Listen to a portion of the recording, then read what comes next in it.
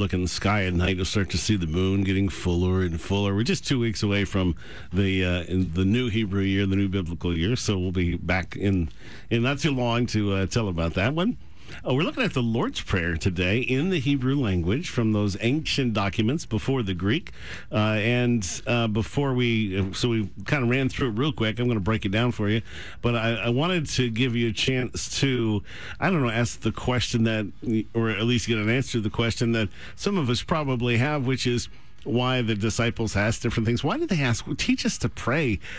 Prayer for the Jews was very, very common in a certain way. But John the Baptist taught his disciples to pray. Jesus taught his. And the significant part is because the traditions that were a part of the Pharisees, it just kind of muddied the waters up of everything. And so these prayer, we don't have the John the Baptist prayer, but we do have Jesus's called the Lord's Prayer.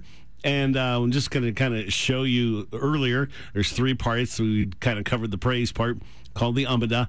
And we're looking now at the middle section and where that relates to the Lord's Prayer and how thankfully he edited it down significantly from 1,000 words to like 10.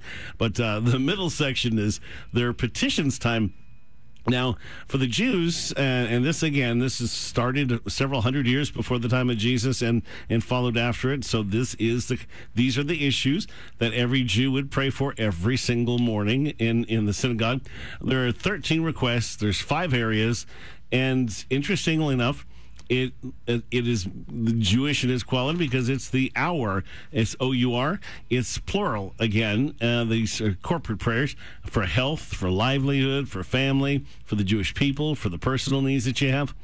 The specifics, they pray for God to grant wisdom, the ability to repent, for God to be gracious and forgiving, for Israel to recognize her Messiah. That's a good prayer they need to keep on praying. For the end of affliction, for healing to all who are in need, for rain, the harvest to be blessed.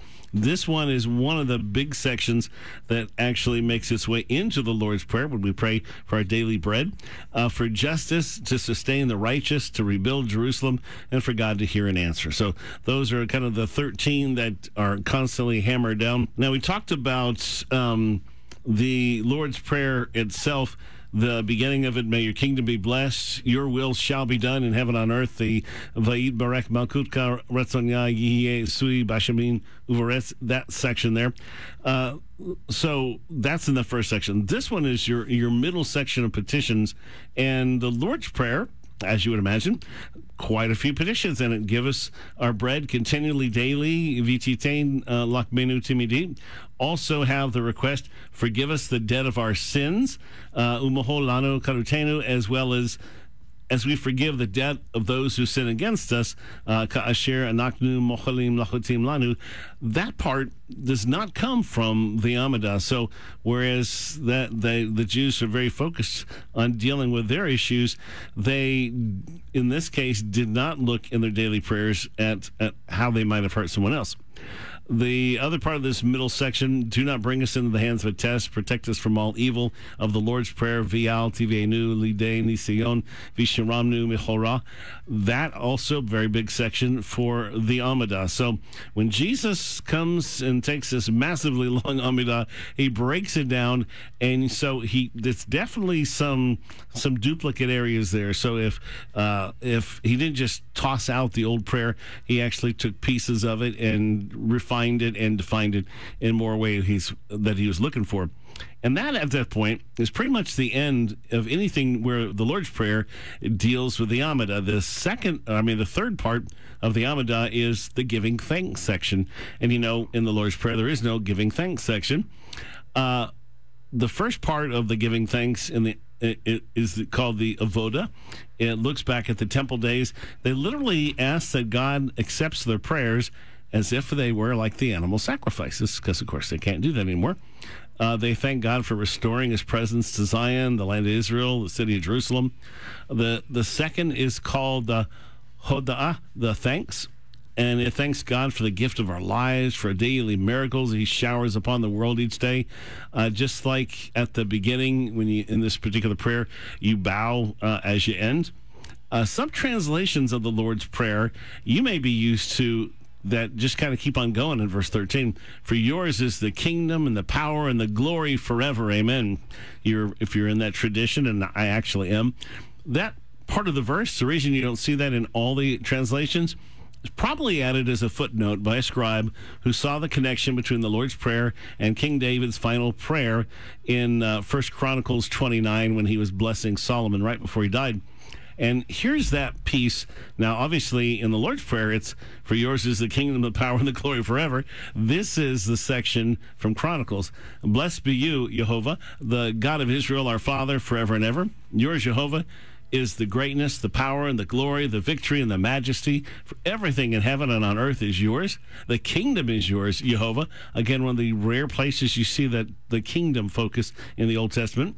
And you are exalted as head over all. Riches and honor come from you. You rule everything. In your hand is power and strength. You have the capacity to make great and to give strength to all. Therefore, our God, we thank you and praise your glorious name. But who am I and what is my people that we should be able to give so willingly in this way?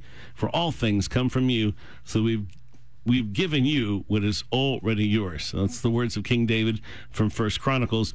So when a scribe puts a note on a manuscript, manuscripts are just a little bit muddied anyways, and so occasionally it can get confused when there's a mistake. They'll circle it and put a notation here or there, and somewhere in the through the generations, a scribe just kind of added that little piece in, and it became part of the Lord's Prayer, but it actually isn't there. So there's a lot of similar themes, so I noticed, in David's prayer as in the Lord's Prayer. So that makes sense where that could have just been accidentally added in. The other thought is the scribe may have been filling in what was in the Amidah by missing from the Lord's Prayer, that Thanksgiving section. So the Chronicles kind of accomplishes that.